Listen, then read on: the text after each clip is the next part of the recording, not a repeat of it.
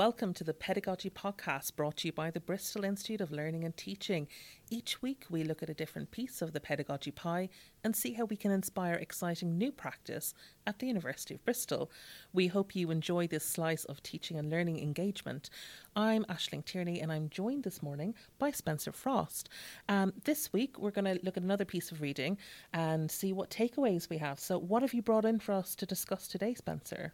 So I brought with me today basically the theory of self-efficacy by Albert Bandura. When you asked me to think about something I could bring, I did a bit of reflection on my own experiences and whether innovation is what I do. I don't know, but certainly I try to be consistent in what I do, and self-efficacy and self-confidence of students, I think, is a really important aspect of what we do and being effective in the classroom, really. Okay, so if you had someone who'd never heard of this paper before, never heard of this work, how would you summarise the key messages of the paper?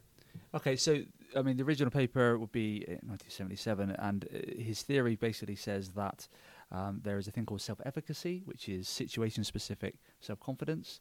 It is domain-specific, so someone can have confidence in one domain, for instance, English, but not in another, maths, for instance. So differentiated from self-confidence, where self-confidence is more of a global personality trait, really.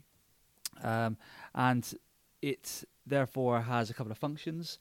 One is motivational. So if someone has a high level of self-efficacy, they're more likely to actually engage in an activity. They won't avoid it. When they're engaging, they'll be provide more effort, and they're more likely to be persistent as well if problems occur. And then, conversely, related to that, but also is the fact that it has research would show that it has a positive impact on performance.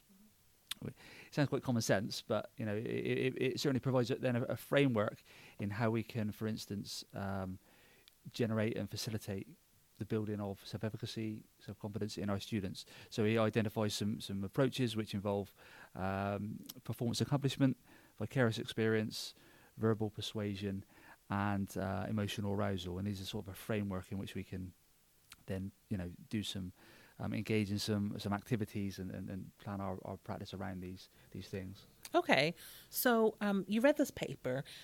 Where was the point where you thought, oh, here's my pedagogic leap where I want to do this in my practice. I want to bring it into my practice. What drove you to that? Yeah, so a couple of factors, really. I think, so I've got a sports background. I taught sports initially at further education level and then into higher education, sort of leading a sports science degree program. And I'm also, I've played sport all my life. I still play a little bit now, as I'm getting older. But I play golf now. I did play cricket for 30 years. I was coaching cricket last night and football as well. But I love rugby and, all manner of sports, American sports, everything really. So, and the golden elixir, I think, in sport of elite performance or just effective performance is confidence. You can see athletes that have all the physical attributes, technical, tactical, they're at the peak of their game, but if they don't have confidence, then they can't deliver that. So that was one thought about how can we be really effective and reach that optimal performance.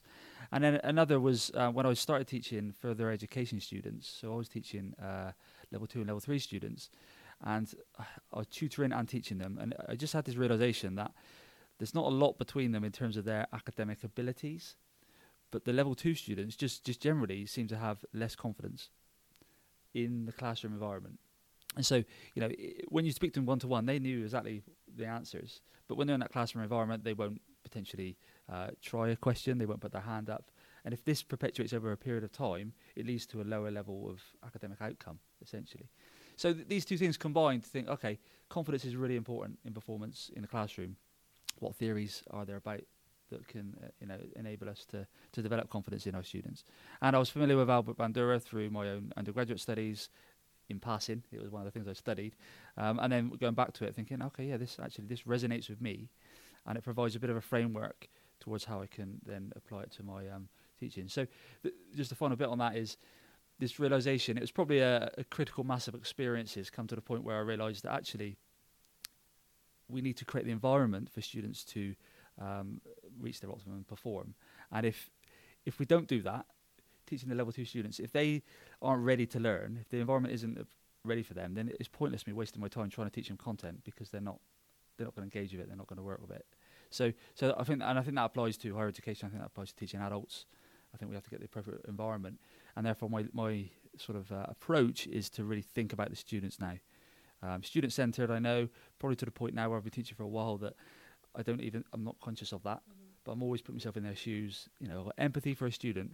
How are they going to fit in this experience? But also humble enough to know that I don't know all the answers to those questions, and we're going to get it wrong sometimes as well. It's really interesting that you say that this realization comes to you after a period of experience, you know, that it's the sum of all your parts in a way, that it's come together and you can see all those different strands, and that reflection that sometimes we don't know where we're going on the journey, and then we get to a point where we can reflect and look back and say, aha, I've got this eureka moment, and now I can see this person's work that I encountered before, how I can apply it in these new contexts. So coming back and looking back at authors and looking back at practice that we might have encountered in the past and applying it anew could possibly have some value there. Yeah.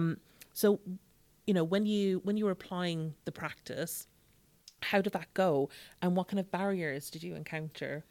Yeah, so I think, you know, aligned to those sort of three of the sources of self-efficacy, if you like, the identifies. In terms of performance accomplishment, you know, I would embed that with the use of formative assessment. I think, you know, assessment for and as learning, and so, you know, really that's a case of active learning. You know, is the driver of that. Really, again, that realization. That can come through formative assessment, which is continually included in my practice, wherever possible, informally, formally. And, you know, there needs to be scaffolded appropriately. And I think this idea of recognising that there's different needs of the students. You know, if you think about the novice to the expert and everywhere in between. You know, the novice is going to need a lot of structure. They're going to need some modelling. They're going to need, you know, worked examples in advance. Because they're going to get overloaded otherwise, and they won't be able to make progress.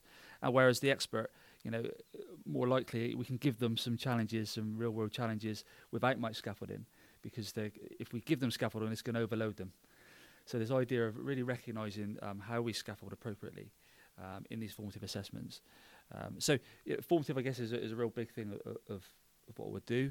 The vicarious experience, this idea of modelling, so that links into how we set up our formative assessments. But modelling could be, you know, peer assessments, peer modelling, where we're observing peers. You know, I was teaching sports coaching, teaching pedagogy, so people do micro teaches, get them to observe each other, those type of things. And also, I think the use of video is really useful, because you can video yourself doing it and watch back and reflect upon it. So I think those things are really useful. And then verbal persuasion, this idea of teacher feedback, so how and what feedback we give. That relates to these formative assessments, but teaching, you know, every part of the teaching experience. Are we continually thinking about the student, providing those little quiet words as Johnny leaves the class? Johnny, that was a really great effort today. That's what you need to say. Those type of things, I think, just you know, sort of build up over time, as well as the more formalised and structured feedback. And then getting the students to develop their own internal verbal persuasion. So through, you know, them reflecting on their own reflection as a process, you know, or a formal process, journaling if they want to engage with that. But things like self-talk and imagery visualization, these are skills in themselves, but at least thinking about what are they telling themselves about their ability to perform, and how are they visualizing, you know, their performance. I mean, I do it before I teach a session. I'll go through the PowerPoint and I'm visualizing, right, how that's going to look, where I might even move in the classroom, what questions might be thrown at me, what are the curveballs I'm going to have to dodge, and how I'm going to manage that.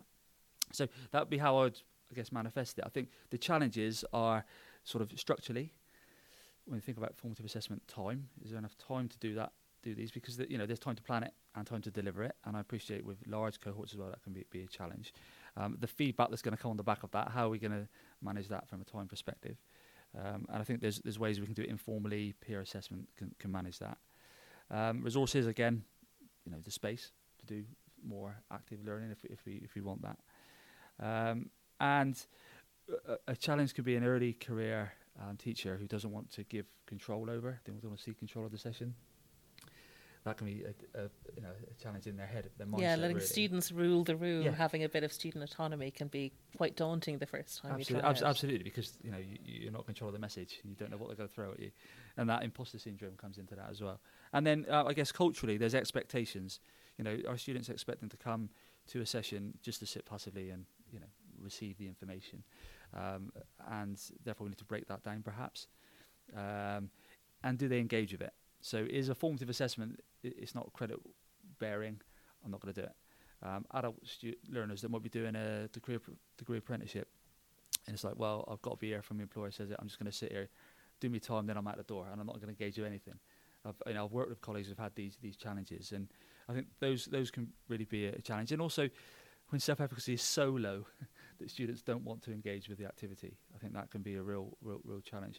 And I think ways to get around those is just set the bar low. It's like when I encourage people to go to the gym, it's like start training. It's like what's the lowest the lowest thing you can do? One day I could walk up some stairs. Right, let's do that for a week, and let's do the next thing. So when you think about that in terms of formative assessment and these approaches, it's like, what's the one thing that they will engage with? So don't jump in too hard too soon. Yeah. Take it really slow at the beginning. And would that work really well on a programmatic basis then, if you had, say a 3-year degree where you start very easy in that first year? Yeah, 100%. Yeah, I mean, I certainly think programmatically with summative assessment, but formative assessment as well. Mapping that out. How does that look? What are these formative assessments?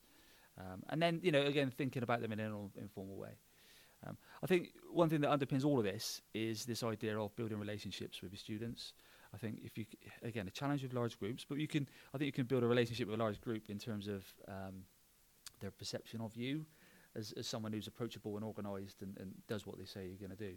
That's one way of doing it. But certainly if you have a smaller cohort and you can get to know people, when you know exactly what where they're at, so you know how to appropriately scaffold things, because you know what level of challenge we need to provide these individuals. When you know what motivates them, is it arm around the shoulder or kick out the backside or whatever it might be? What type of activity motivates them?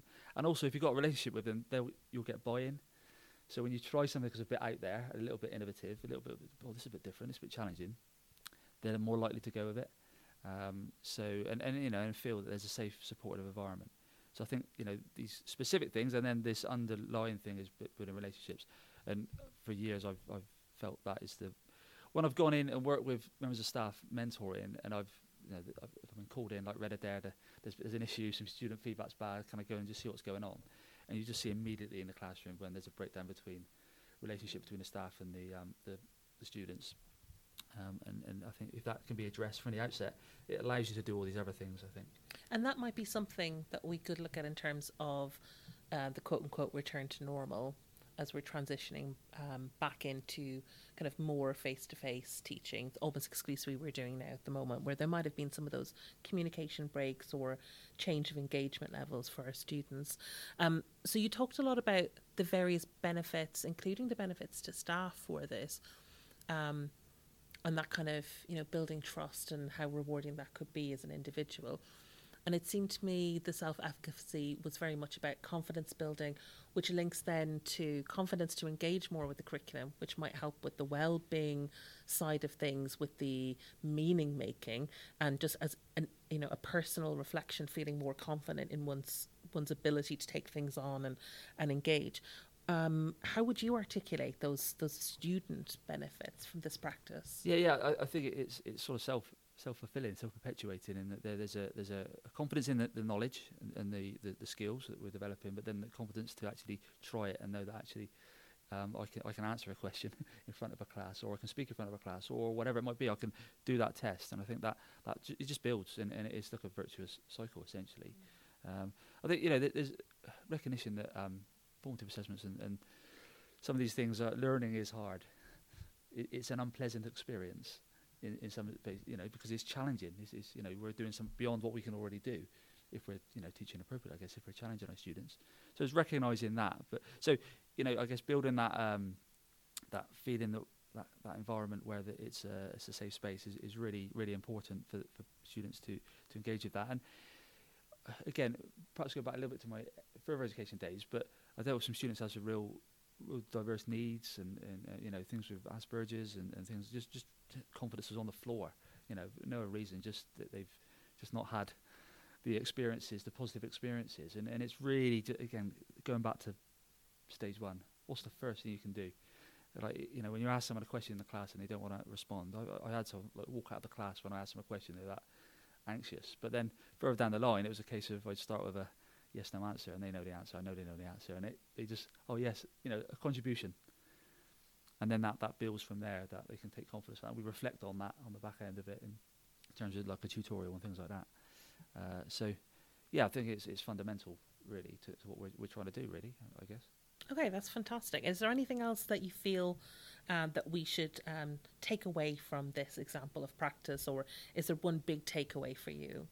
I guess the idea that to being student-centered is so vital, that we think about the student's perspective. And I think everybody does. I don't know that everybody does that. I think a lot of people do that, and that's certainly the direction of travel over a number of years in terms of what we're doing in education. But I think that's really important. I think just removing the barrier that we can't do it in your mind, say I can't do this, we can't. Well, I think you can. Let's not try to, you know, was it boil the ocean? You can't boil the ocean, but you know, you can. It's not feasible. But just start with something small. That's the first step you need to make. And I think this stuff, much as I was teaching sport, so it's quite active anyway, practice pedagogy, where we are asking people to do some practical activities. I think it applies to all manner of subjects. I think that even in, you know, the STEM subjects and mathematics, for instance, I think there's real opportunities to engage in active approaches that you know, build people's confidence in what they're trying to do. I think it just applies to everybody, really. That's fantastic. Thank you so much. And I think there's so many takeaways for different people in different stages of their career, for people coming in new, for people who are looking to try something new in their curriculum, and really something that's going to apply across the board to all of our degree programs, and kind of solve a lot of those issues, especially for students who, you know, and we can see it, who are lacking self-confidence, who need that kind of like confidence when it comes to engaging with their degree, and hopefully building some, you know, well-being focused meaning making from their learning. So thank you very much, Spencer, for today, and goodbye from Build.